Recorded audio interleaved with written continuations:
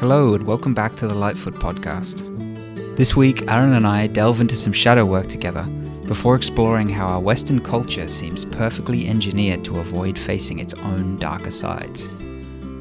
Arran outlines his relationship to Jungian psychology and shares some of what he's learned in his process interviewing a series of leading thinkers in that world. We discuss the huge potential and giant pitfalls of approaching shadow work in the context of the sense-making web, and also touch on how difficult it is to dedicate oneself to the spirit of truth and not end up in sticky situations because of it. Arran has a keen and broad mind, and this conversation left me feeling connected and inspired. So without further ado, I bring you Arran Rogerson. Hello, Arran, and welcome to the Lightfoot podcast. It's lovely to be here with you. Thanks for having me, Joe.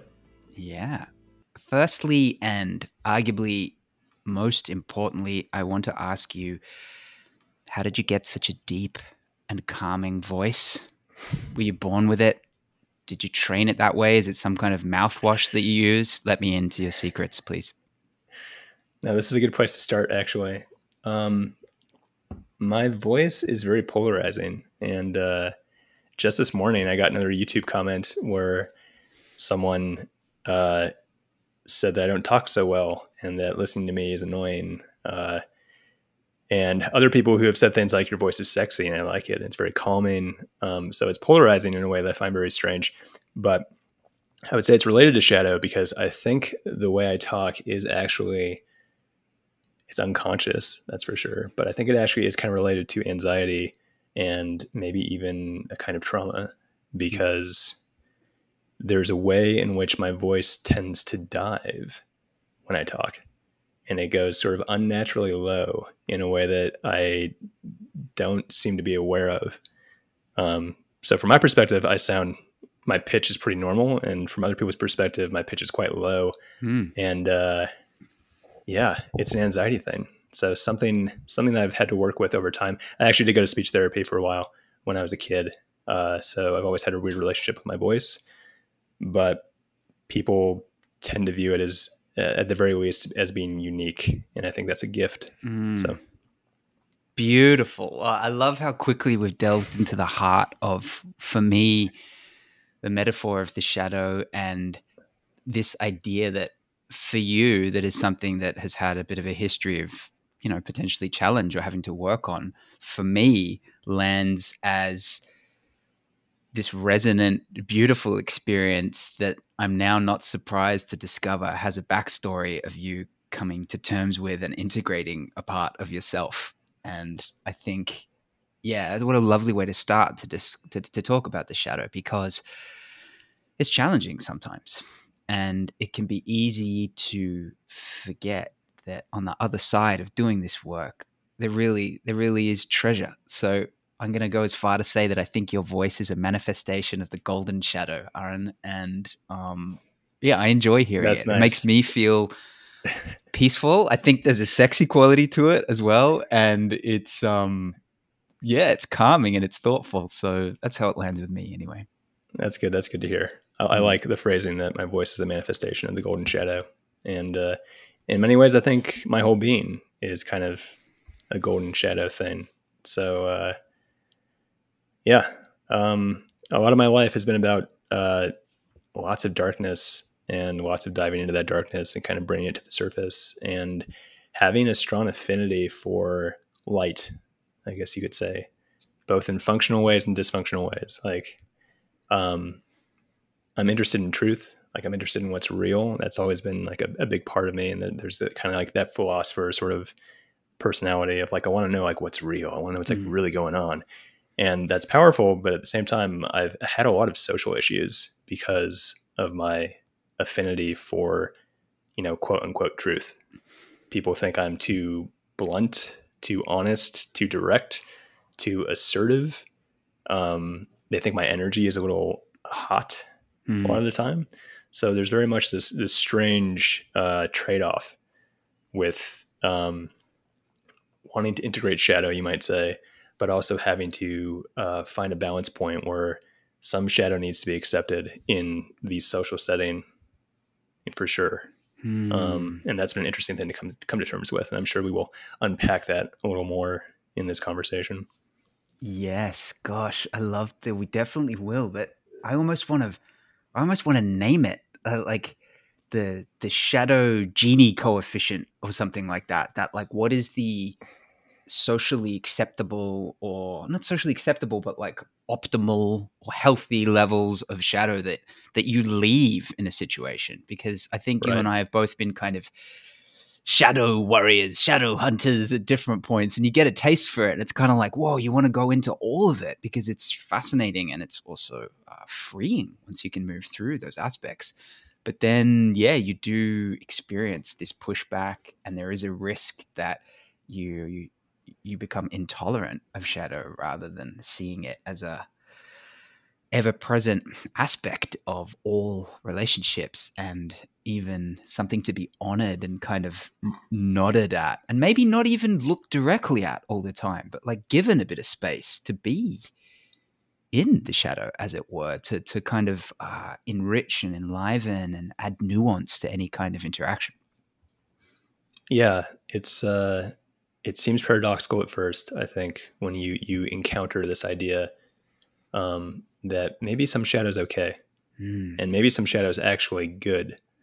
Because that seems like the wrong idea, right? The shadow's evil, or the shadow's bad, or it's something that needs to be purged. Let's exterminate it, get rid of it. Um, and that's a good instinct in some ways, but at the same time, uh, you need shadow in relationships sometimes. And there's people that you meet that you don't actually really want to fully divulge with, to fully reveal, to fully connect.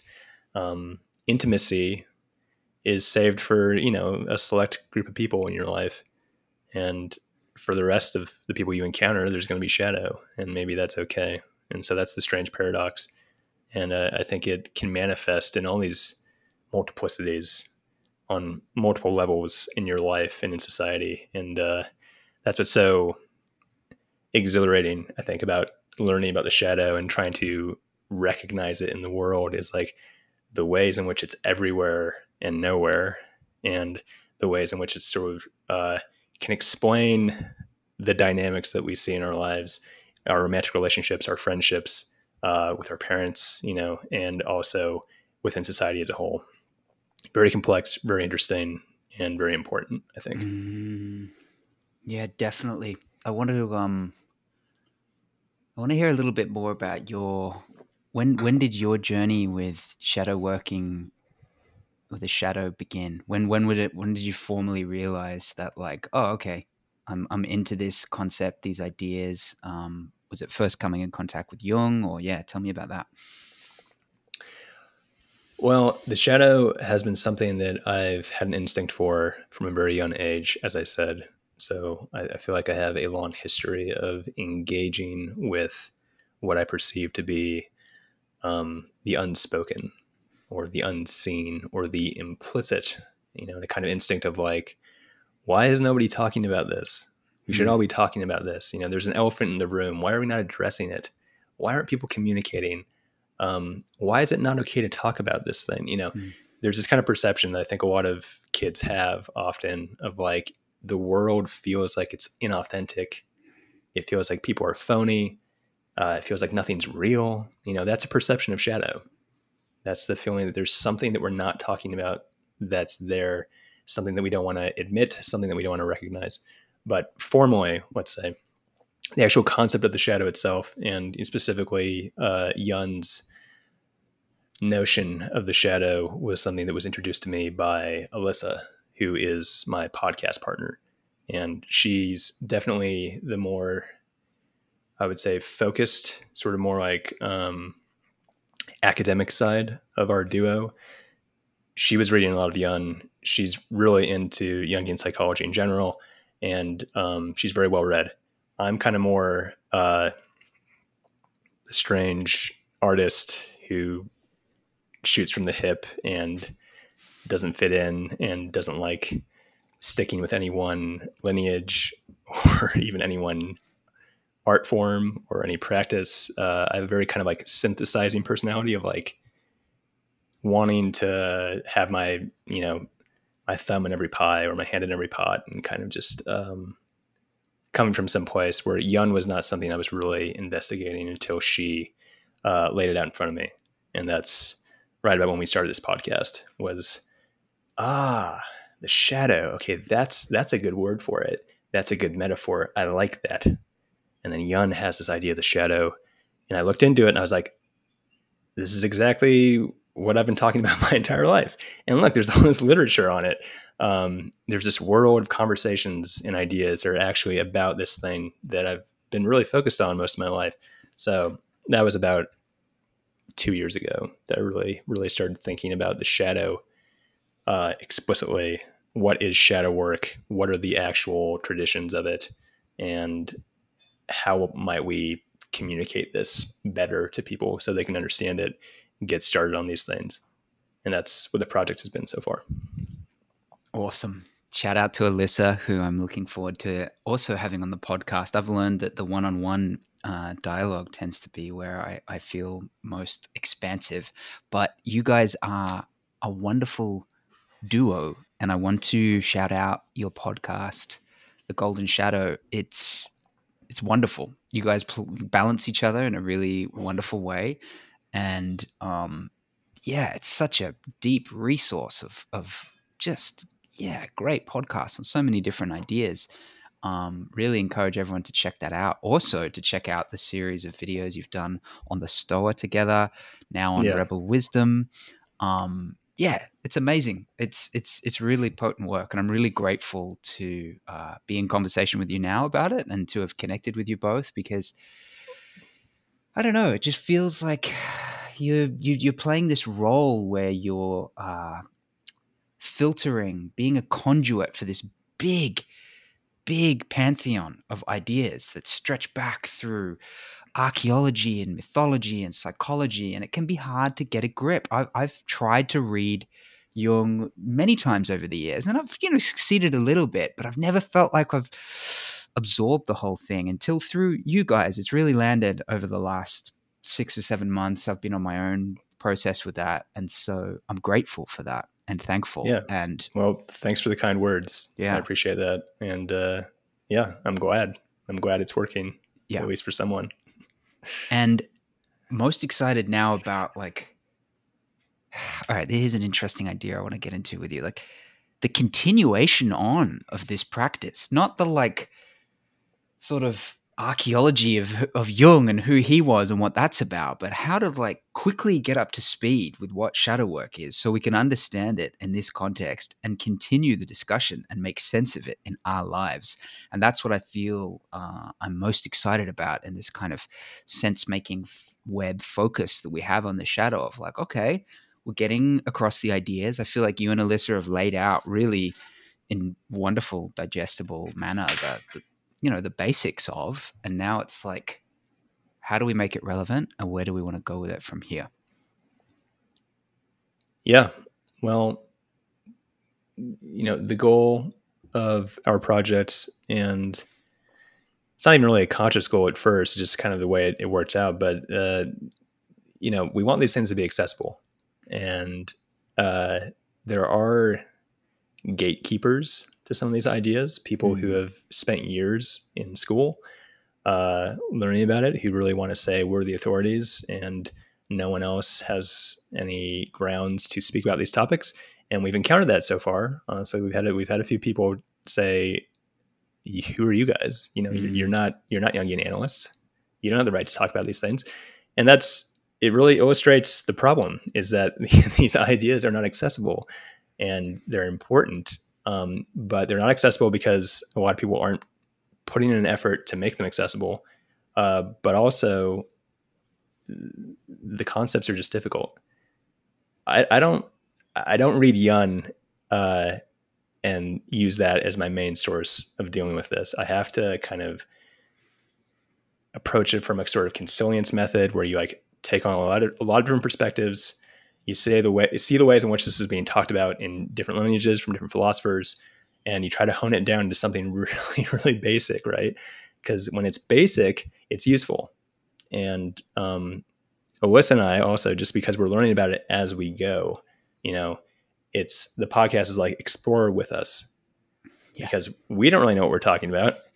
You don't either. So we can explore it together. Like, join us on this journey of learning. And, we're not afraid to be wrong. And we have been wrong. There's some ideas that we talked about, and it's like, oh, I guess, we didn't actually understand that very well. Oh, well, doesn't matter, right? Because we learned something and the audience learned something. So that's what's tough about this, but that's where the work starts, is like, how can you break this down into a way that people can get started and make sense of it? And, as I said before, I think that everyone actually already understands what the shadow is. They just don't realize it. And then once you phrase it to them, they're like, oh yeah, I know that. It's the unknown. It's the unseen. It's that realm where we don't go because we're afraid to go there, or it's inappropriate, or it's too painful. And I feel it everywhere because, the world's full of shadow.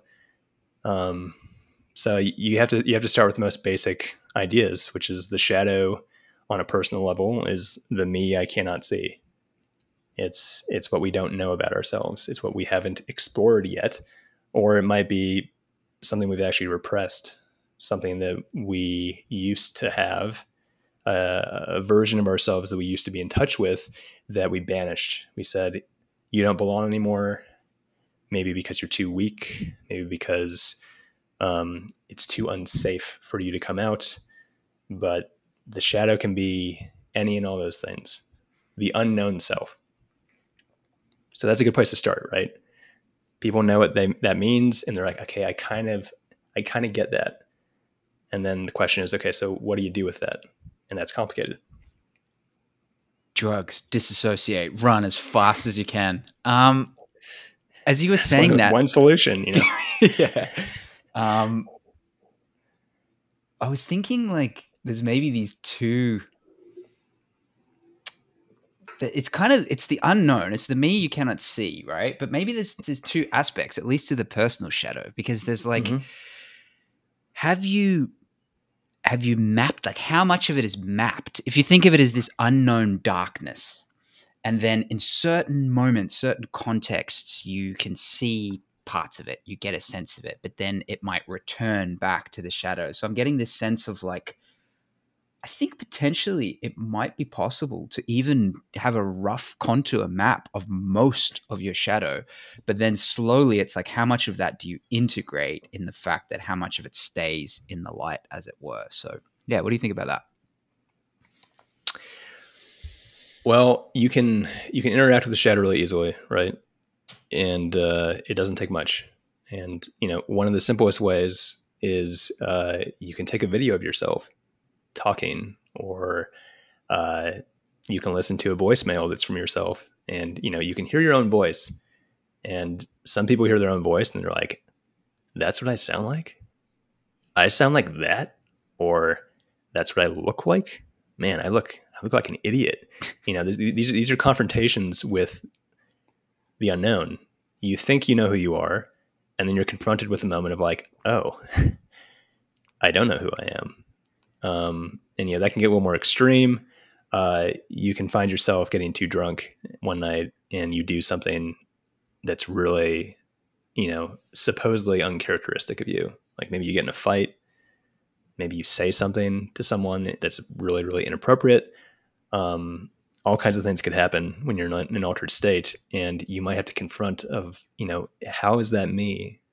Why would I do that? What's inside of me that's coming out there?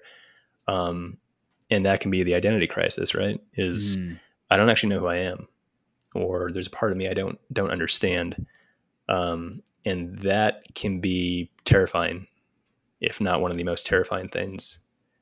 This sort of warping of your reality is really what horror is, right? When you think, I'm not actually in touch with reality, that's freaky. That scares people. And the instinct is to just turn away from it and say, well, never mind. That's not, I don't know what that was, but it was just a fluke, and I'm just not going to think about it ever again. And that's what we do with a lot of our experiences. We just kind of turn away from them. and say, I don't know what that was, but I'm not going to think about it because I don't want to confront whatever that was. But externalization, I think, is probably the most basic way of getting in touch with the shadow, which is like when your subjective experience is happening, you have a certain relationship with your reality. But when things become sort of from a third person, like when you hear yourself a voicemail that you left, that's going outside your subjectivity. When you see a video of yourself, that's again from like a third person perspective. And you can get more intentional about this, like with journaling, for instance, right? You write a bunch of journal entries and you just let it flow. You just let the unconscious spill forth and you just write all this stuff and you read it back and you say, I sound like a crazy person, or I sound like a really sad person. That's what I find a lot is when I journal, is I read back on my journals and I say, I sound really, really depressed. And I have to confront that, because if someone asked me if I was depressed, I would say, no, I'm fine. I'm good. Things are good. But you externalize in a different way.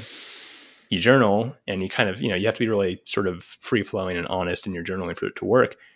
But you're confronted with looking at yourself as an object, right? Instead of as a subject.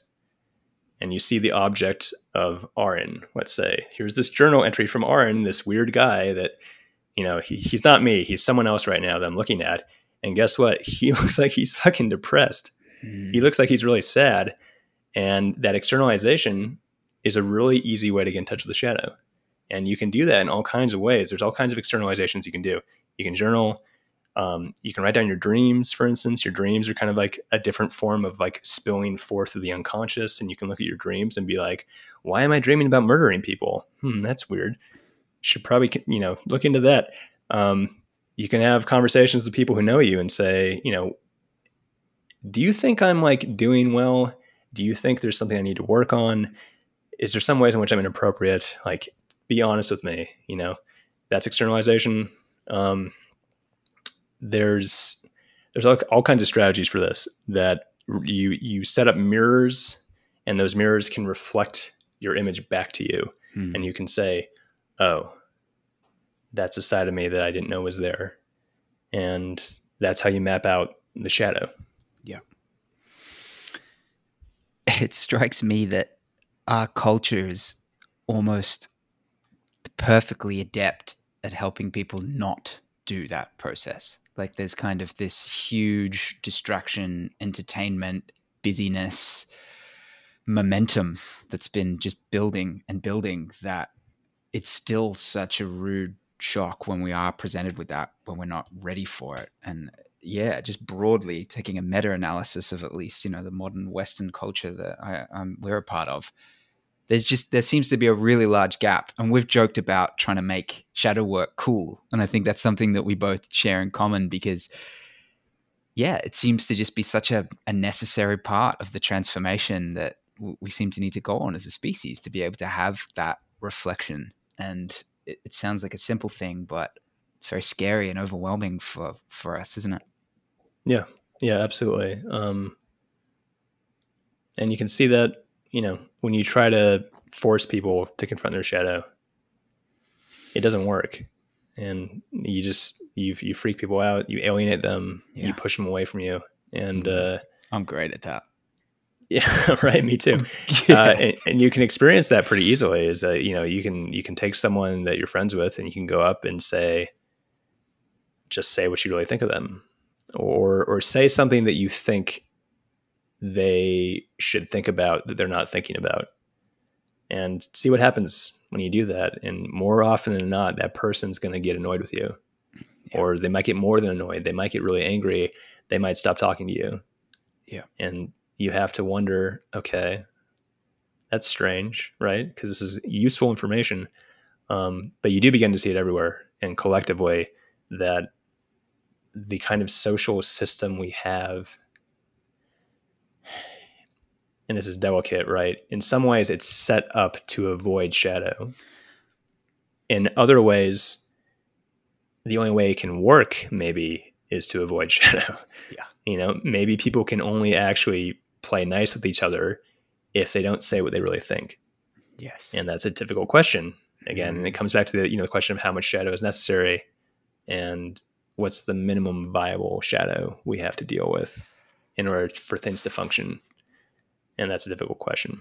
It gets pretty heavy as well because, I mean, this is my narrative belief structure at the moment, and maybe it's not right and I could evolve it, but I tend to see civilization as kind of, the 7,000 year experiment of sweeping shadow under the rug. I have this conception of the tribal experience as it's very difficult to hide the shadow because there's so much less privacy and there's much more immediacy and there's much deeper relational connections just based on survival. So once that kind of fragments a bit with civilization, it's this sweeping under the rug. It's this very clever system, as you say, of like that only can perpetuate by not directly looking at it. But then periodically it's released in war and battle. And we've seen it in the last few hundred years in these world wars. Yeah, and it doesn't seem like the most ideal system, and it's ratcheting up. And as our weapons get more intense and as there's more of us, there's more condensed shadow energy. Yeah, that's not really the best system. I think we're kind of pointing at what Schmachtenberger's pointing out with the, Consilience project and all that of like, well, this doesn't work out so well if we just keep operating that same cycle. So, yeah, this quickly becomes less of a fascination and a hobby with Jungian archetypes and the joyous exploration of the esoteric and becomes an immediate political kind of imperative, I feel, of like, how do we start to own this in ourselves, in our relationships, in our communities, in our nations, in our cultures? So, yeah. Yeah, I agree with you. And the point about what would it be like in a tribal setting is really important to think about. And I think it's important to think about for any topic at all, because the tribal setting is sort of like default place of human nature, sort of being calibrated to, small group of people, maybe 50 people. That would be a lot, but maybe around 50 people. Not only are you in such close quarters, and it's so intimate that you can't really hide too much, but you can't even afford to, because in a tribal setting, like survival is really at the forefront, and you can't afford to not communicate with each other. You can't afford to hide things, really. You can't afford to be operating in secret about things, because the tribe will just die, So that's what we're built for. We're built for a small group where everyone knows each other extremely well. Everyone is essentially family. And they're all sort of brought together under this telos of survival.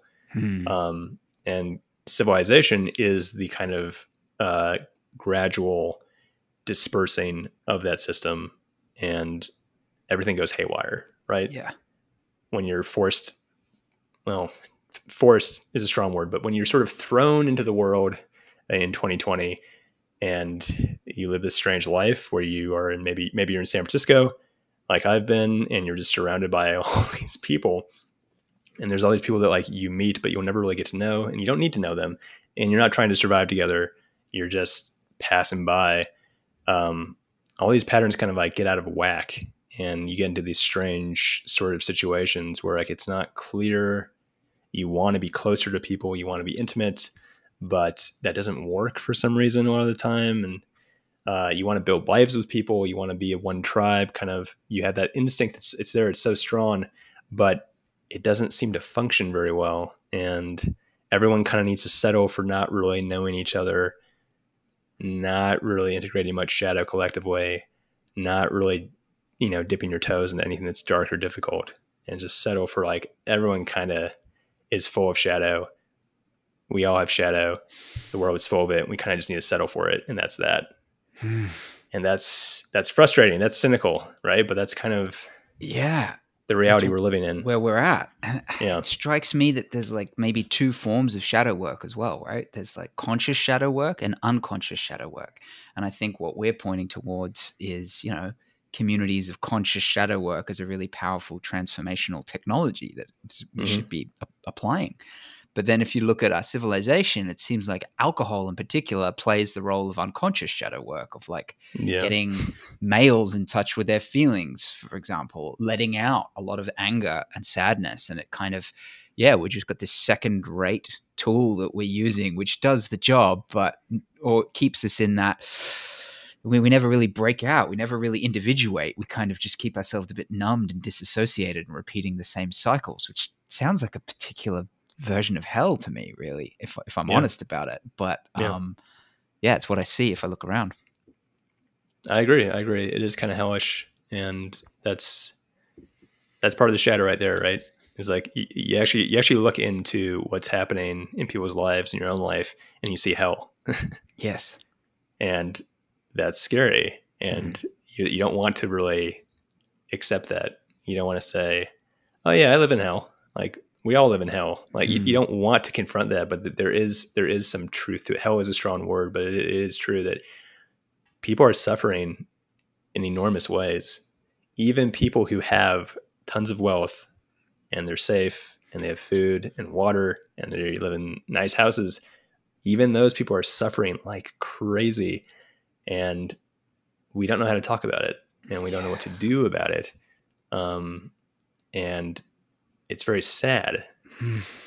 And, you can confront that, and it's scary. And you say, oh God, this is like some like weird dystopian nightmare. Let's do something about it. And you get really inspired to kind of be like, let's all talk about our suffering. Let's all accept each other as being broken and hurt and traumatized, and say that this kind of glossy sheen that we all put on isn't real. Everything's fucked up. I'm fucked up. You're fucked up. We're all fucked up. You can get inspired to be like, let's do that. Let's all just let it out there and just admit that we're all unhappy and things don't work right and we want to do better. But you find that you're probably alone in that. Yes. And so you can be like me, and maybe you can be like you, it sounds like, and you can walk around and you can say, hey, you're suffering. And you. Yes. And people don't like that. They don't. They say, excuse me, what are you saying? Are you saying that like I'm not living my life properly? And it's like, not exactly, but kind of, yes, that's what I'm saying. And they're like, well, fuck you. Like, fuck off. I don't want to talk to you anymore. Like, I want to have fun. I want to feel good. Yeah. I would like you more if you would come to me and say, let's have a good time. Mm-hmm. You're like, okay, yeah, like having a good time is good, but like a better time would be healing all of our trauma, don't you think? Wouldn't that be the best time? Best time. But most people, I've gotten sneaky with it. I'm like, come, join the community. We'll make music, and we'll dance together, and we'll spend time in nature, and we'll cuddle, and we'll support each other. And then secretly we'll be doing a whole lot of shadow work, and you'll be finding out about all the trauma you've got. But then it'll be fantastic after that. And so I've got this like sneaky 1-2 thing going on. But broadly, I want to talk to you about something I'm feeling right now, because I'm so glad you mentioned this concept of being broken, because I have come to terms after having our community fall apart a year ago in, really fractious disagreement that was group shadow work, which I want to come back to because I want to talk to group shadow work. But just I've been on my own. Well, a lot of us have. COVID, by ourselves, a lot of things have fallen apart. I've really been able to see the depths of the shadow inside of myself, and I'm really grateful for that. And I've had 1 or 2 people in my life that have really been able to do that with me and go into it together. And I feel so enthusiastic about sharing that, this kinship of what you can experience when you're brave enough. Like, it sounds like you and Alyssa have had that. For sure, yeah. Oh, it's priceless, and it's beautiful, and it turns a difficult journey into a really sacred and incredible thing. That's led me to this place of being comfortable with being like, wow, I'm broken. We're all broken. The culture's broken, and really comfortable with that language and trauma and, man, we're fucked up. And I don't lose hope in that, because for me, that's the beginning of the healing. And that's how we get started on moving in the new direction. But actually, it was our mutual friend, Peter Limberg. I remember in one of our early Clubhouse sessions, who was like, he didn't like that. He was like, no, I choose not to look at myself and others as being broken. And I can vibe with that, and I can see the truth in that, because I'm now really experimenting with mindset, NLP, positive visualization, reframing realities, while also looking at shadow work. And I just want to point to this delicious tension that I've got going on that I haven't quite figured out yet, of how to do both, which feel like these different polar opposites of really seeing everything as regenerative and okay and powerful, and even Arnold Schwarzenegger-esque of like, it's all good and keep going, yeah. And then, but then also really like, Gabor Mate kind of just like broken trauma shaman truth, which is like healing. And yeah, there's something in those two positions which are really hard to reconcile. But I think if we can Yeah. do that, that's powerful. Yeah. Yeah. And it's interesting because there is sort of the tension between the two, Mm, and you can go too far in either direction for sure. But I think toxic positivity is a real thing, yep. and I think our culture is pretty sick. Like with our culture is toxic in that way. It's toxic in a lot of ways. I don't Yep. want to downplay other ways in which the culture is toxic, but people are overly positive. They are way too quick to say things are fine. We're all good. Nothing needs to change. I'm fine. I'm not suffering. I'm not sick. I don't need any sort of like therapy. I don't need any help even. I don't need any help at all. Like, like that's actually a lot of people say that. That's kind of the go-to thing. And within social scenes, the culture of a group of people who are friends is, for the most part, I think, is like, let's have fun. Let's do well. We're all happy, right? We're all happy and we're good and life is great and the sun is shining and everything's great. And that can get toxic. That can get to the point where it's like, well, you're just, you're avoiding all this darkness. You're ignoring all these things that are wrong. And there's actually room for improvement. There really is. And that's where the shadow is important. I think it's just to acknowledge we can do better. And that doesn't mean like toughen up and be more of a man. Like that can be kind of the opposite of what you want. It can be more kind of like, we can heal. We Yeah. can actually change things. We can create a better culture. We can create a better social scene. We can have better relationships with each other. We can stop hurting each other. Like all Yeah. those things are possible. And that requires some negativity. That requires saying things are bad, Yeah. right? But that's in favor of having positivity, of saying, but we can do good. And so I think there is a tension there that's important.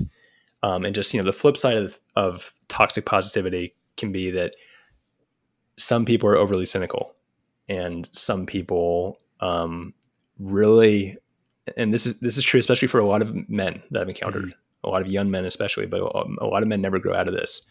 They're total nihilists, yeah. and they just think everything's bullshit, nothing matters, nothing works properly, and there's no hope. Mm, And that's toxic negativity, right? It's like, yeah. well, no, come on, chill out.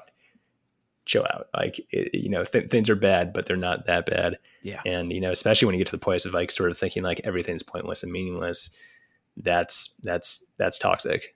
And so Yeah. there's some place, there's some sort of dynamic, a reciprocal relationship, you might say, between hope and cynicism, or positivity and negativity, that needs to be straddled. And it's even kind of cyclical, where I would Yeah. say you can go from being positive and hopeful to actually having to admit, oh, actually, this doesn't work. Yeah. All is lost. And that death, that like all is lost kind of death, letting go and saying, well, this romantic relationship actually is over. Yeah. Letting go of it, that death is important for the rebirth, to say, and now we rebuild. And that requires hope, right? The rebirth is hope. So that's kind of convoluted, but that's the tension that I feel. And it's hard to know when which is appropriate. Hmm. They're both appropriate at the same time in a weird way.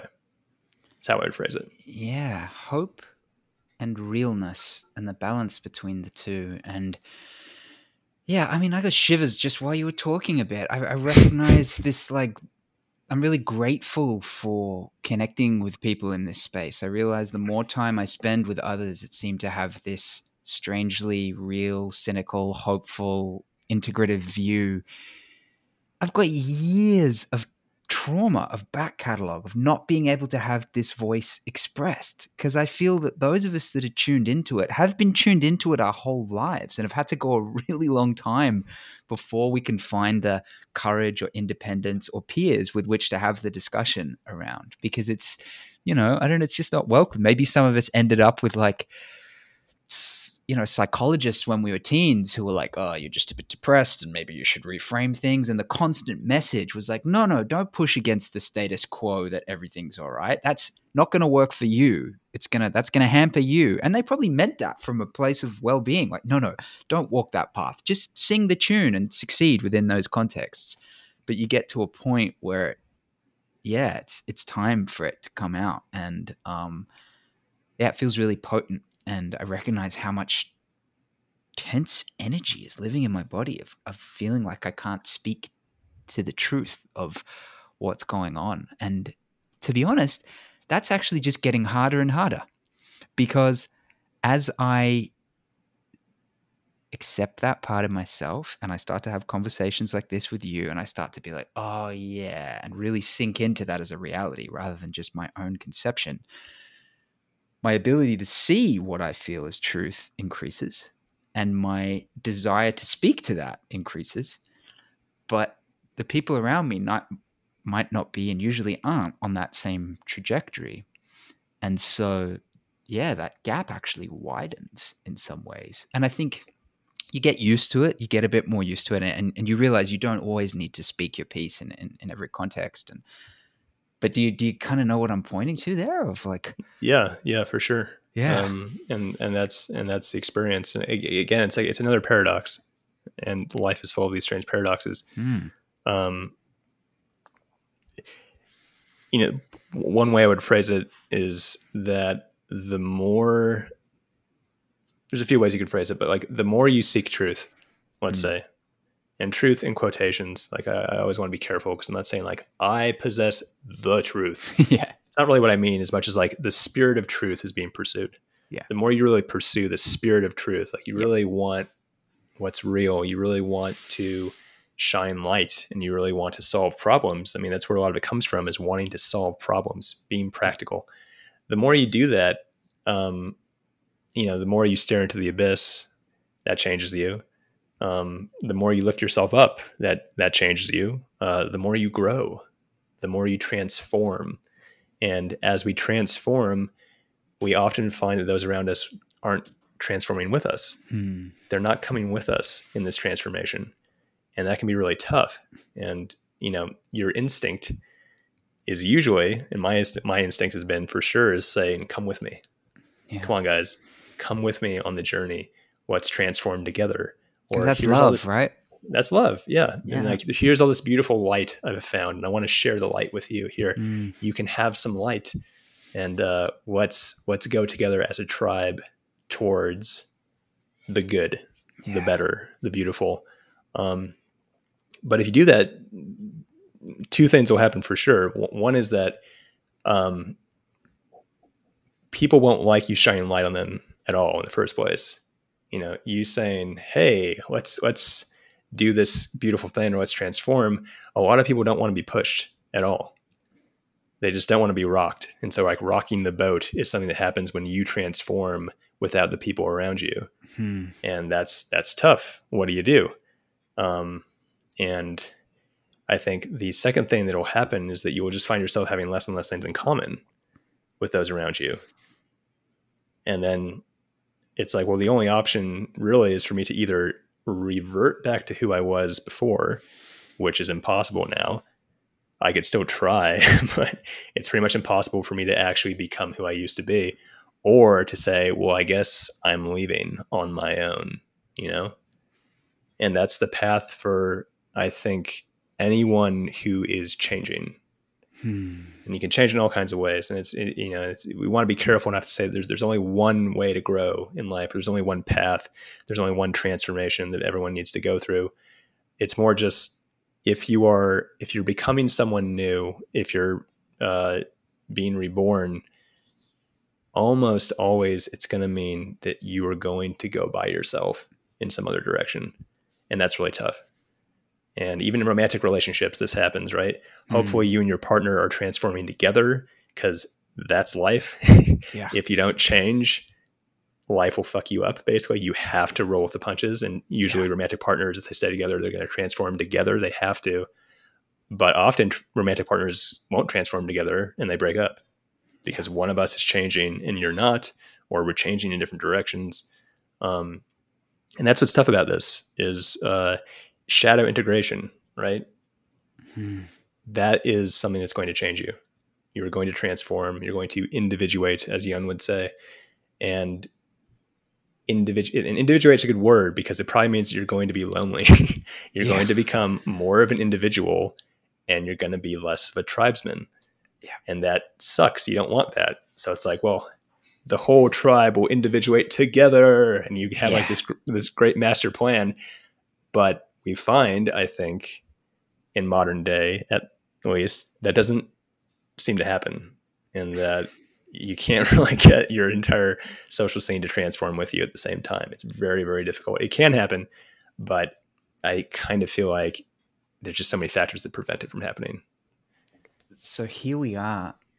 Like, it gets a little meta here because we are both kind of living examples of what we're talking about here. I like to frame it as like that's a chrysalis, that period of individuation, that loneliness, that casting off is like, and there'd probably be multiple cycles of this throughout life. If you're For lucky, sure. it's happened to me and I'm grateful. I'm in another one right now. Yeah. That is the preparation period to be able to be the tribesman. Like there's these required periods of initiation. And we're in a period with the internet. So this delves into if we realize that we've become people that are really dedicated to the spirit of truth, and we've decided that we're willing to go it on our own to some degree to hold true to that ideal. And hopefully we're not just assholes in this, that like hopefully we are on that right path. We don't really know. It feels right to me. Yeah. The We have this yearning then for me, like I don't want to just do shadow work with anyone.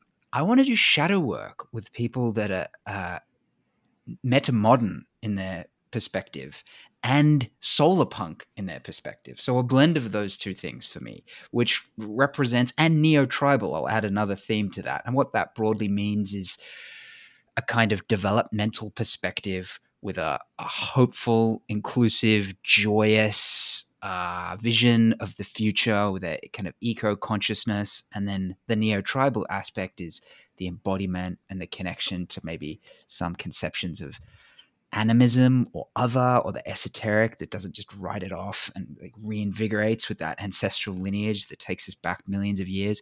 So I'm quite particular in that. And that's a small percentage of the world right now. And so we find ourselves in the sense making web. Here we are, you and I feel that with you. I feel like a kinship with you. I feel a sense of someone that I like to go on that process with. But then you and Alyssa presented this really interesting talk at the Stoa, the third in your series, of what are the limits of what kind of shadow work can happen online within the sense making web. And you were pretty cautious. You were kind of like, Yeah. this is a place to meet and greet. This is a place to do the intellectual work, but not really the space to actually do that processing. So where are you at with that tension and that bind of the magnetism to find the others that potentially could be the ones you want to do your shadow working with, but then also cognizant of the limits of the tech and where that's at?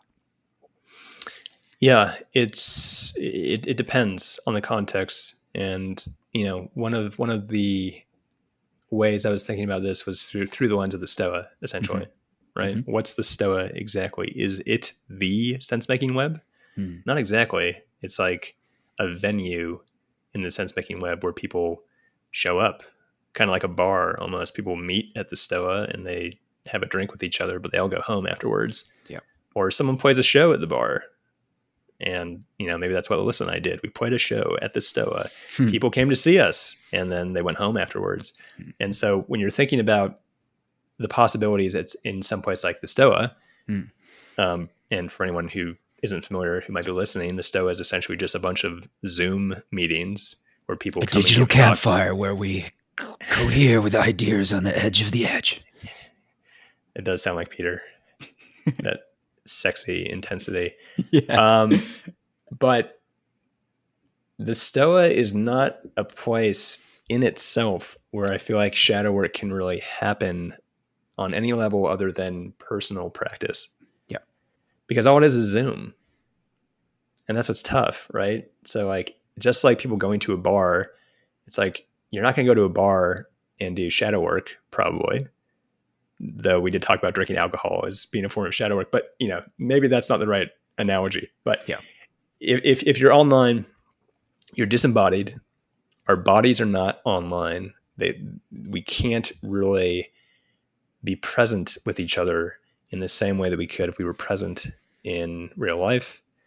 And we can't, there's limitations when you're not living in the same place. And this is what's tough is I think, and it's like, I'm open to being wrong here, obviously, but I am being cautious. And part of my caution is that like weird shit happens on the internet and people can get into strange interactions with strangers that they will never meet. And shadow work is a difficult thing that people should be careful about. There's some predatory people out there. There's even some predatory gurus, I would say, who mean well, but they're actually just trying to make money mostly, and they don't know what they're doing, and they could actually cause a bunch of weird damage to people who are vulnerable, who are seeking help with their trauma, and that's dangerous. So it's like you do need to be cautious.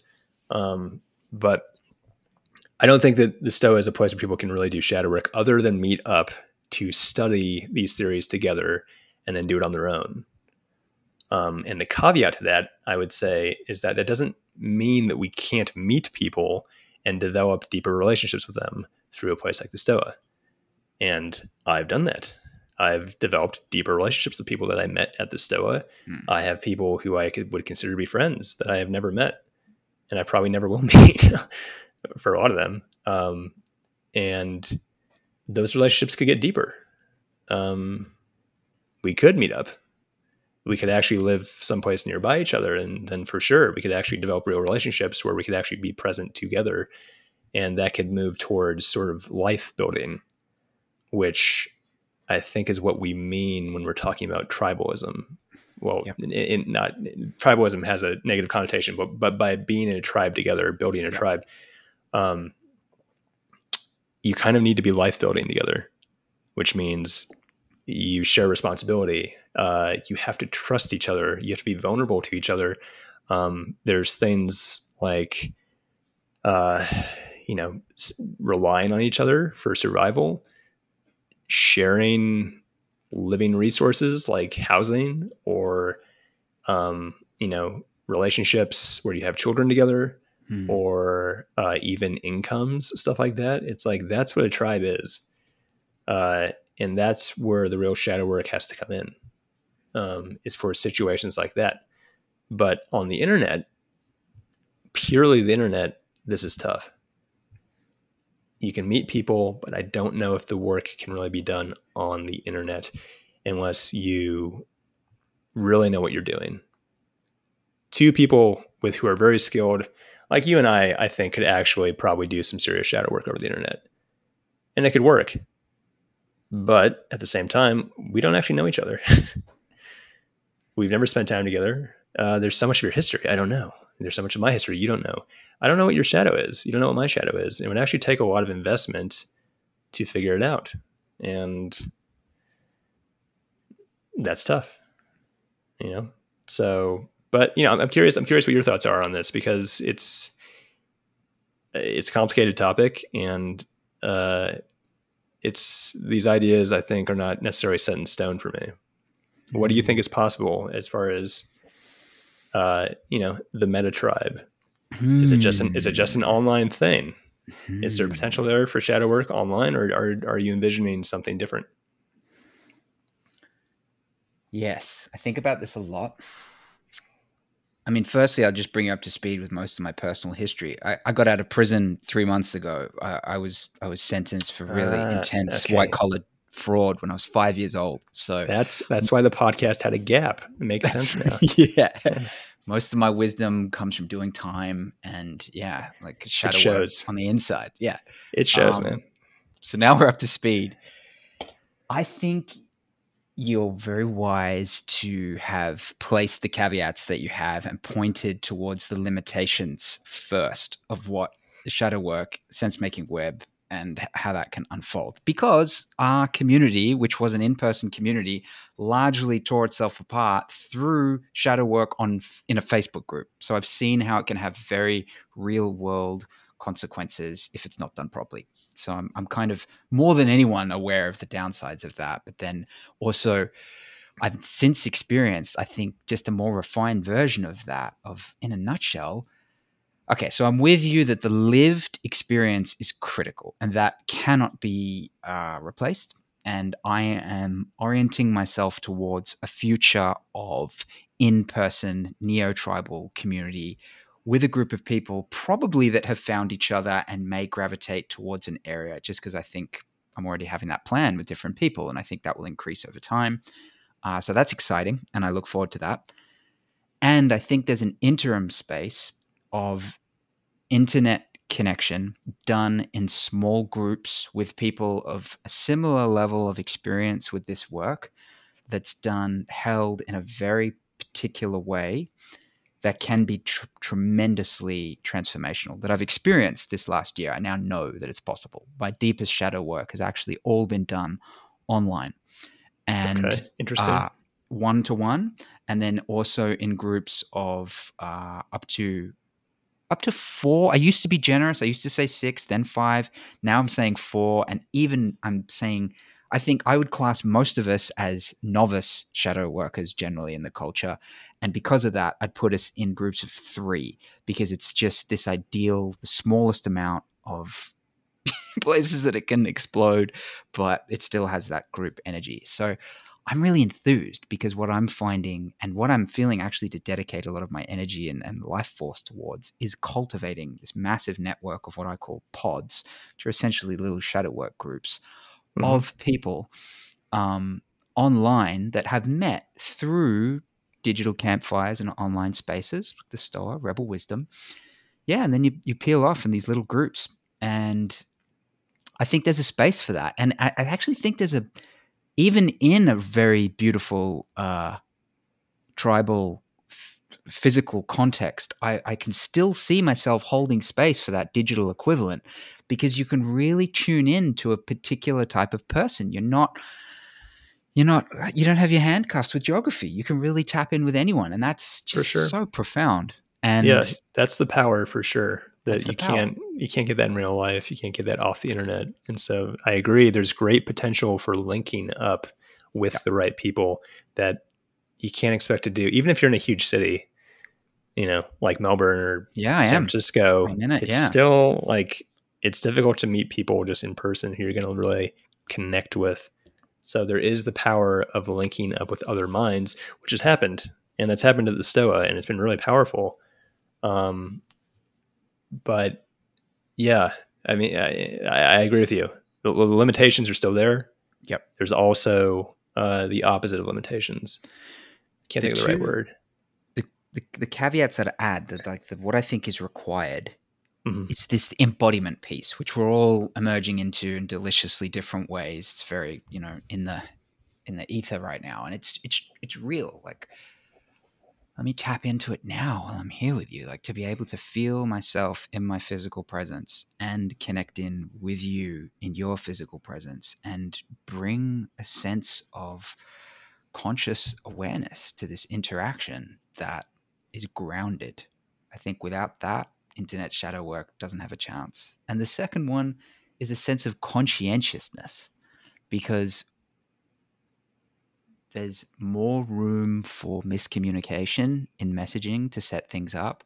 And I think we need to be diligent and true and honest and real. And that in itself is difficult. And I think not many of us, I'm only just there where I feel myself to be a clear, integral, upfront communicator online. And I haven't met many people that live up to my standards of that. And the ones that do, I can do the shadow work with. So it's actually this really easy filter to be like, how do I feel in this communication flow with messages? Is there a natural back and forward? Is there a respect and a clarity? And so that's a useful shortcut to see, like, even there's some people I've met that I'm like, oh, I'm magnetized towards them. And I'm like, I would love to do deeper work with you. But I'm learning now that if there isn't that natural sense of flow and ease and what I'd classify largely as a sense of safety, that doesn't need to be like not edgy, but it's kind of like an authenticity there. Yeah, they're necessary prerequisites that we're kind of training ourselves in, a lot of us still. So yeah. Yeah. The pods, the 3-person pods you're Mm-hmm. talking about, is something I'd be interested in hearing more about. I'm not sure if Mm-hmm. that's beyond the scope of this conversation. Oh yeah, we can go there. What are you How, curious how about? did you how did you set these up? Who's the pool of people that you're finding to participate in this? Um, what is the initiation process? Because there has to be some sort of ground rules you put down. I'm imagining there has to be contingencies in place for like when things go wrong or get weird. Yep. So tell me about it. How have you Yeah. structured this? It started in person in our community in Chiang Mai. Mm. Uh, and hilariously over optimistic. Like, I invited 14 people to be part of an in person group. I was like, oh, I want to do it with that person and that person, and that person. And it was magical, but it self destructed. Like, it was intense and deep, but it tore itself apart. And the major takeaway lesson from that was that people were at different levels of commitment. That's what I've learned is the major blockage to shadow work is the different levels of commitment. And often that can be unconscious. People can say, I'm committed and think that they are, but energetically not be on that same level. And that For creates sure. tension. Absolutely. So that was a big lesson. So that evolved. We did a few in person versions in our community, and most of the early ones were beautiful disasters until the point where they weren't, where we'd learned how to do it. So I've had the in person experience and then taken that online largely through people I've encountered across the sense making web. One or two people from my community in Chiang Mai that I knew, but some of them are people I've never met in person. And yeah, just been casing them, getting a sense of it. And then the meta village that I set up was largely a kind of honeypot to attract people to see, like, are they, where are they? Who are they? Let's get a deeper sense of each other so that we can do this work together. Because I have a dream now of having this kind of meta collective of like, I started at the collective level of about 150 people and then discovered pods afterwards. If I was going the other way, I'd probably start with pods and grow into that. But there's so much potency when you have like 150 people in a context because of what you can do with it. But it's high level weightlifting. And so now I tend to want to focus in on the pods. But yeah, broadly, few people I know online, set the context for it. And here's the key: you set small runs of it to begin with. So you just do 5 or 6 weeks or even 4 weeks. And you just have that very low threshold and you treat it like dating. And it's kind of like, how do we feel? This could be a disaster. Let's not make love straight away. Let's get to know each other a little bit. And then this understanding of composting things, of being okay. I feel so many of us are, because of our nuclear family context and our friendship group context, it's so difficult to let go of a connection that you started, but getting used to being like, and that's over now. Let's kill it and compost it and see what shoots come anew. So they're really important parts. But now I treasure it. For me, you can tell I'm very enthusiastic about this because it's a combination of co-coaching and co-therapy, and getting coached and having therapy with people you really love and respect that you're doing the shadow work with. My goodness, this is what I wish for everyone and myself ongoing, and I have it now, and I want to spread it, and it lights me up, and I'd like to do it outside of a paid context. I'd like to do it in a way that is open source, that is like, here are the tools, here are the contexts, pass it on, and this kind of network of pods unfolding. And I see that as a massive catalyst for inner and outer cultural change. Yeah, those are some of the ideas I've had for just running groups in general. Mm-hmm. Shadow work is a little more intense, but the same kind of questions come up in running, for instance, a men's group, which is still shadow work, but not as explicitly like let's get into the dark, deep, painful stuff immediately. But um, it's tough on the internet, and commitment expectations, they're all off. I agree. I don't want to paint it as And too rosy and easy, yet yeah, that's also been my experience. It's really yeah, challenging. Yep. having a season, I would call that's what I've been calling it. It's like having a season. Like this is like season one. We're going to go for eight weeks, then we're done. And then if we want to go for season two, maybe we'll renew this group for season two, or maybe we won't. And that Yeah. kind of having that understanding of an end to what we're doing right now is actually really powerful. Mm. The same way that if you know that you and your girlfriend are going to break up because she's moving away to a different country, it's like your last 2 months together can just be fucking amazing because it's like we know what's happening. This is going to end, and like let's just do this now and be here now. Whereas if your relationship goes on forever theoretically, you can just have these weird questions like, what are we doing? Like, where's this going? What's the point? What's going to happen? Mm. That great unknown of the indefinite future can be really soul killing. So the idea of a season or a run, as you phrased it, I think is important in my mind, at least. There's a piece I want to zoom in on with you here, though, because Yeah, sure. this like the shadow work component, because Yeah. the pod for me, it's not purely shadow work. I mean, you can't always be, going for the hard stuff, basically, because you need to kind of balance it out.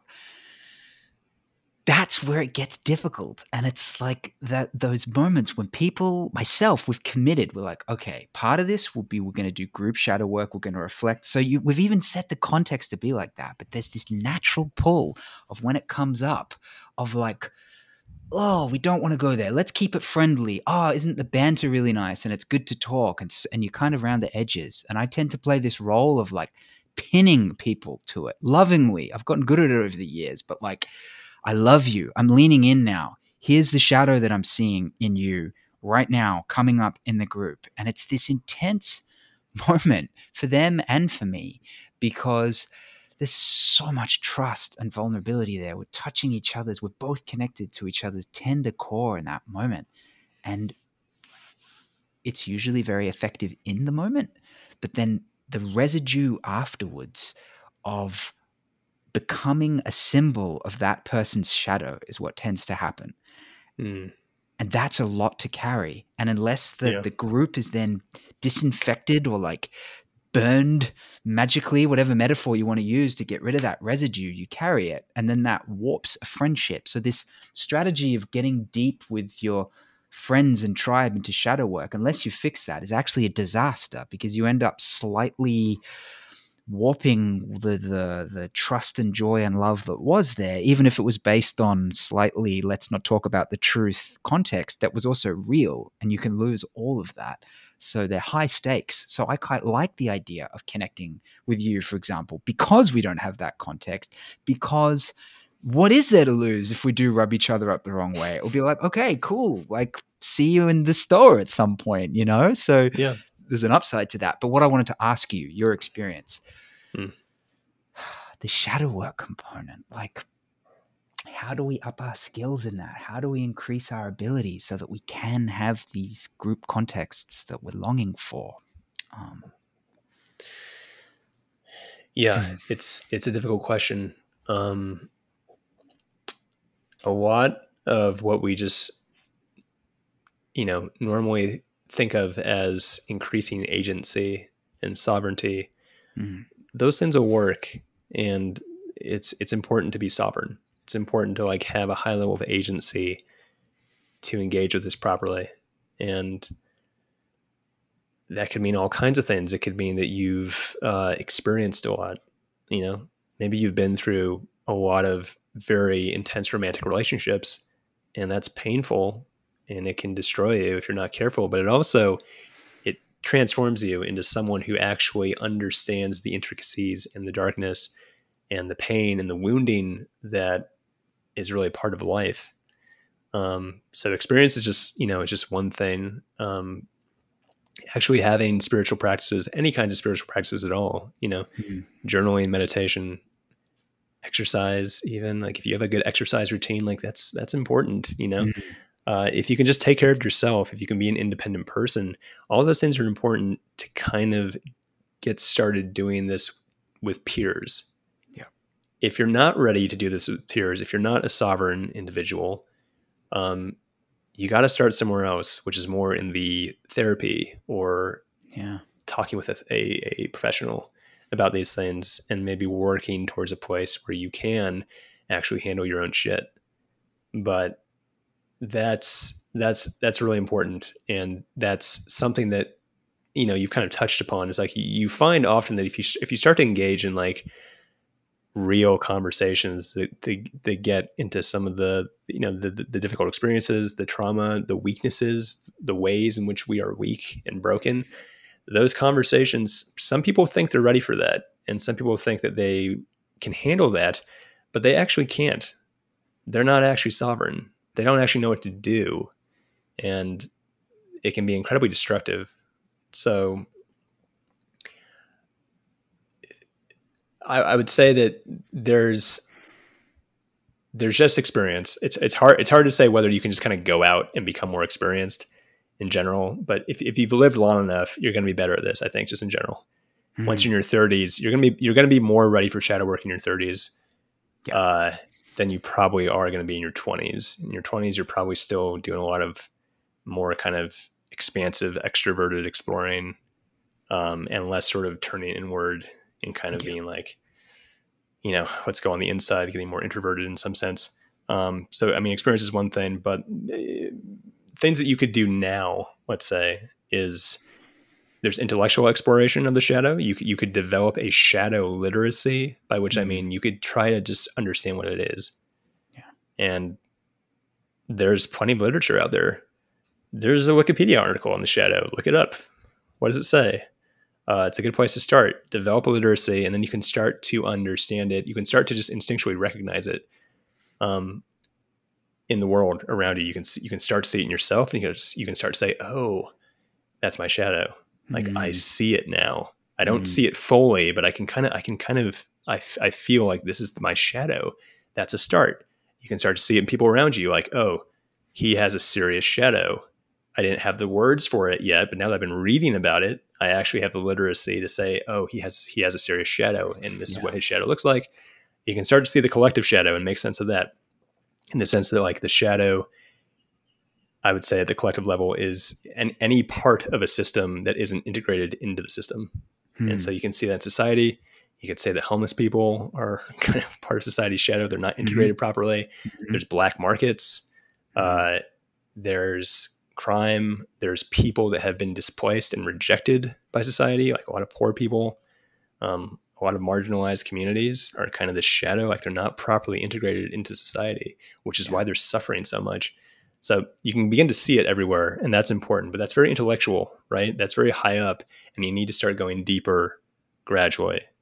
And that means there's all kinds of modalities for this, but you can start journaling, you can start looking at your dreams, you could start playing mythological games with yourself Yeah. of like, try turning your life into a fictional story.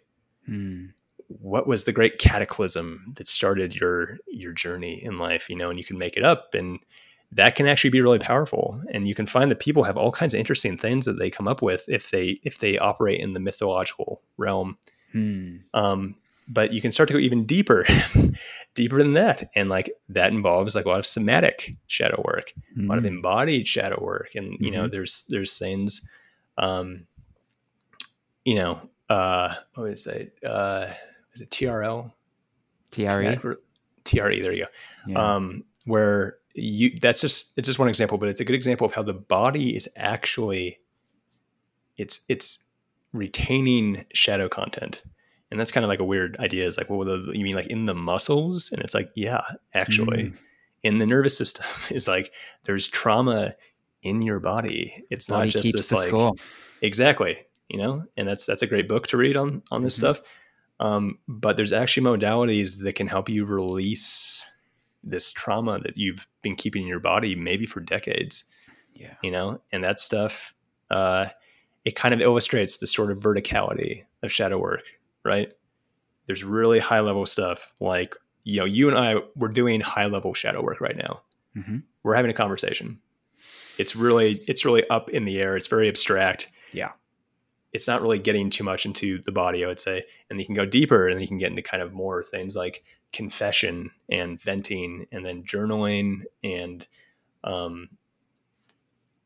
things like the 1, 2, 3 process, mythological stuff. But then you go even deeper, and you're getting into the body, and you can keep pushing that depth, and getting deeper and deeper into that cave of the self. And that is a little more advanced. That's the kind of stuff that you probably increasingly need help with from the outside. You need teachers. You need some expert to work with as you get deeper in that verticality. Whereas the intellectual stuff, there's no danger there. This conversation we're having, I don't think this is dangerous. And so that's a way to approach it. Is there's a lot of information out there. There's all kinds of modalities. There's all kinds of theories. There's all kinds of lineages from different traditions that stretch back thousands of years. Like Buddhism definitely has stuff to say about the shadow. Christianity has things about to say about the shadow.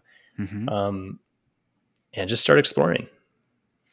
What I'm reminded of as you share that is the joy in discovering the mythological layers of shadow exploration that have been happening for millennia. Because even though our culture is pretty good at distracting from it, that isn't true of all cultures. Many of them have been very, very good. Arguably, the healthier ones gravitated themselves around that process. And that's there for us. And I think that's what Jung opens up for us. And that's what Jordan Peterson is trying to bring back into the culture, and why it's resonating so much of, this long lineage of going all the way from Dante and back. And we're not alone in that process. I know it can feel overwhelming. It's really the human condition to grapple with these things. And it's what we're designed for and what we've been doing for years already. So we're made for this process. And Absolutely. I like that you kind of spell out the different layers, because this kind of peer-to-peer online context we're talking about is pretty high level work, and you build up to that, and you can work with therapists. You can work with Arran, he's a coach, or Alyssa as well. It's something I'm starting to do as well. So people that can hold space for you to get started in a way that isn't quite as personal as some of the closer people in your life, and you can build up that tolerance and get experience. And maybe then the last thing that I wanted to ask you about is, what about Western psychological understanding of the shadow? Because it seems to be not grappled with. I've talked to a few psychologists about it. They kind of roll their eyes a little bit, or they're like, oh, that old trope, or kind of like all the, woo that wants to be snuck in underneath that. And I wonder about that. I feel as I'm more owning this idea of being a shadow worker, working with shadow, and really using that metaphor, I'm accepting that then I'm going to be kind of cast out as some kind of, esoteric, out on the edge, mental health kind of a character. And it's like, well, all right, I'm not really sure I'm comfortable with that position. I tend to think that your kind of gold standard, scientifically approved CBT is maybe skirting around the edges of what's really going on. Not to say that it's not a powerful modality, but wouldn't we want to blend all this? And what metaphor are you guys using, like, that's more apt than that? Right. What are your thoughts and experiences with that? Yeah. It's really interesting to explore these patterns, because what is the West? What is Western philosophy? What is Western psychology? And one way to be reductive about it, incredibly reductive about it, is that the West has been very obsessed with consciousness and light and the ego, and by which I mean things that you can see and touch and smell, and things that are on the surface, and things that you can prove. And science is excellent at solving a lot of problems in the world. But the way that science operates is that it wants to be able to observe things. It wants to be able to say, look, we can see it. We see the pattern. We've documented it. That's how we know it exists. That's how we know it's real. That's how we know it's true. But the problem is that the unconscious is real. I don't think anyone would deny that. But the unconscious cannot be observed. It just can't. You can't directly look at the unconscious and, draw so it's it or write it. unfalsifiable. Exactly. And that's part of the issue, is that because you can't see it by its definition, it's unconscious, it's under the surface, you can't prove anything. And that's tough, right? And that's the part of the problem, is because it's not a realm of exploration where you can prove anything, you can't falsify anything, you can smuggle in a lot of garbage. And people do, and once you see that, you begin to distrust the realm of the unconscious, the realm of the shadow, these sort of lunar ways of knowing. You start to dismiss it as like, it's all superstition.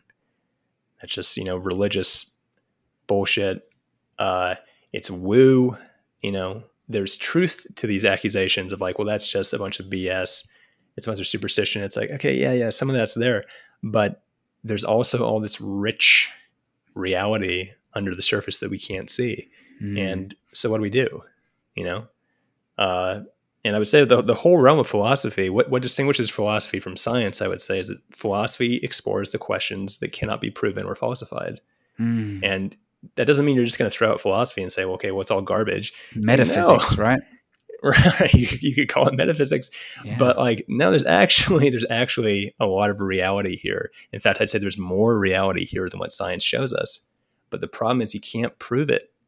And that's tough. And so the West has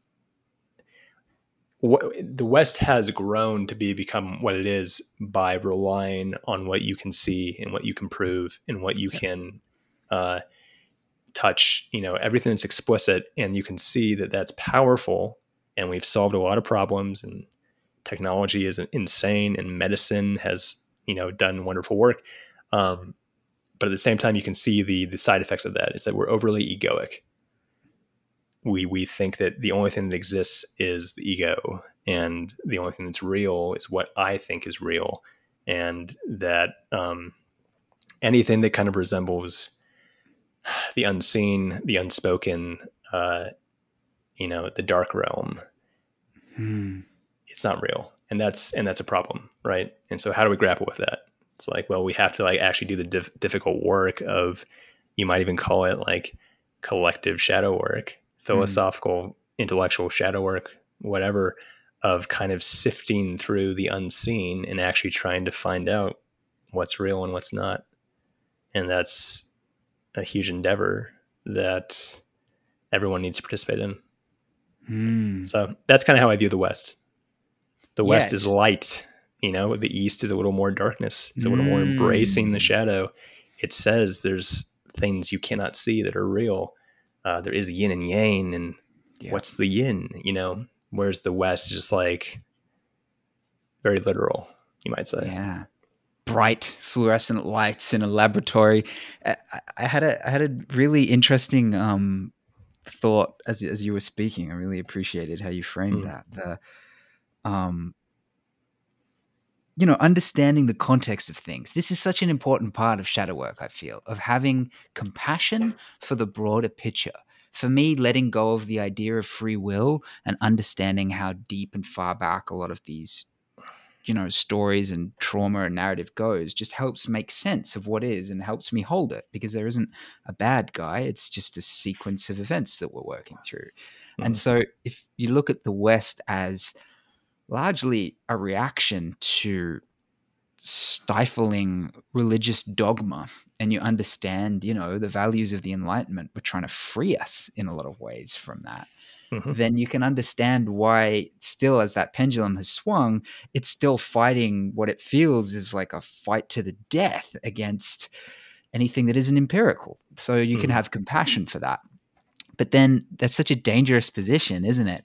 Because as soon as you've labeled anything that we can't see and measure as unworthy, then you've set yourself up to not do shadow work. It's a clever way to have to avoid those parts of yourselves you don't want to look at. And you wonder, Absolutely. how long can that keep going before that tin man collapses, you know? And it's kind of, I feel our role now in these communities, in these contexts, is integrative, to be able to hold it all, to be able to have the yin and the yang, the rational and the intuitive. And I would say that that's not an easy stance. And I would say that there's a lot of humility that has to be involved in this, because you can't take the higher ground from this position. You have to include subjectivity, you have to include mystery and things that we can't prove. And so if you come too hard with that razor of logic and rationality, that's going to win in an argument per se, in a debate, you know, unless, well, it just is. If you're in the world of logos, that's kind of the stronger force. So you have to have that yin ability to be able to flow with that and accept the other for that, and almost take those hits and encapsulate them with a wider feminine kind of embrace. And that's pretty cosmic shamanic work. And for me, I'm really looking at like, all right, this is my life path, creating communities and contexts for psychotherapeutic shadow integration, which for me is directly equated to systems change and climate change advocacy. That's like the same thing for me now.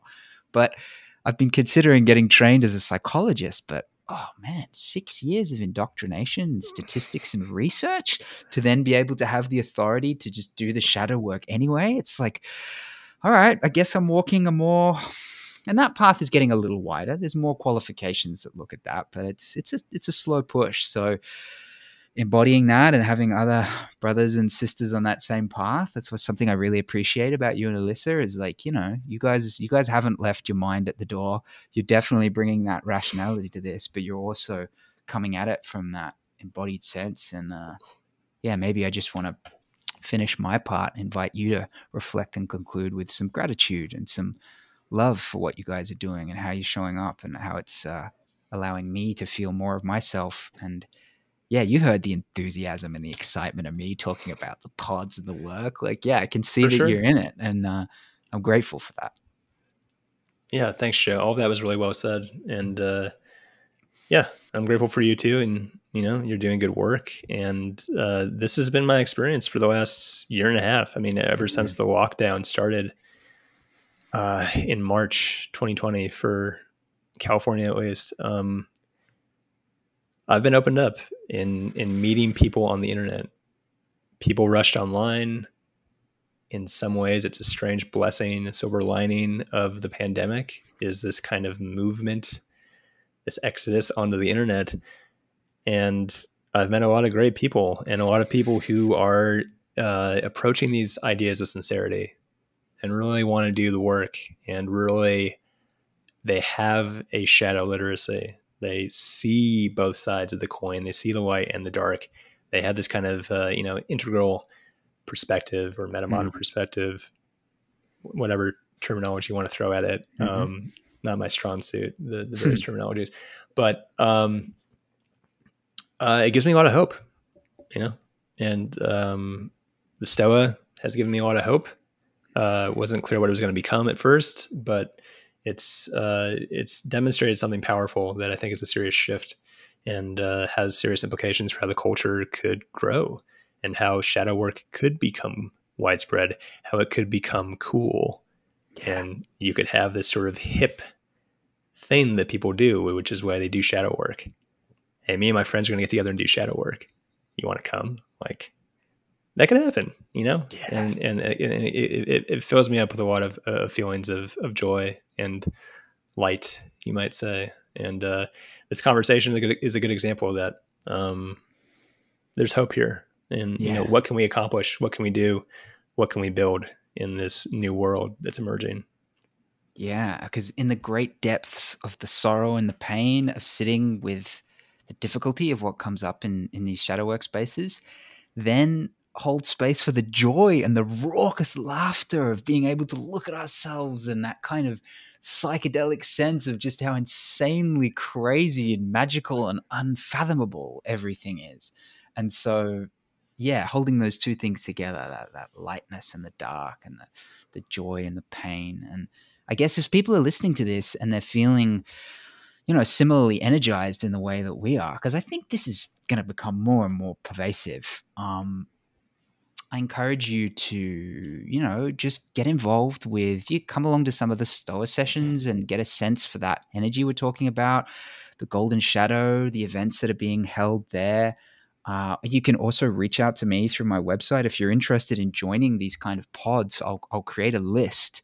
The third book I'm planning to write is going to be the Little Book of Podding, which is going to explain this. And then I want to kind of launch a series of pods off the back of that. So yeah, you can be included. Like reach out and step into the digital waters. Come and hang out with the cool kids and do the shadow work and the sense making web. But Exactly.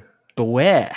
Yeah, there's dragons be here, and that's the whole point. Jung went off his rocker for 5 years, but came out with a best-selling book. So you too can succeed after a period of shadow work psychosis.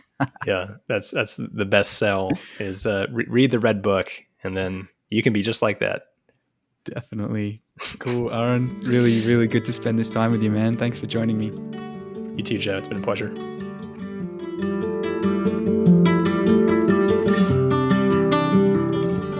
I hope you enjoyed the podcast as much as I did. Show notes are available online at www.joelightfoot.org, where you can also find more information about my book, A Collective Blooming. Music by Johnny Eagle. Until next time, be well, my friends.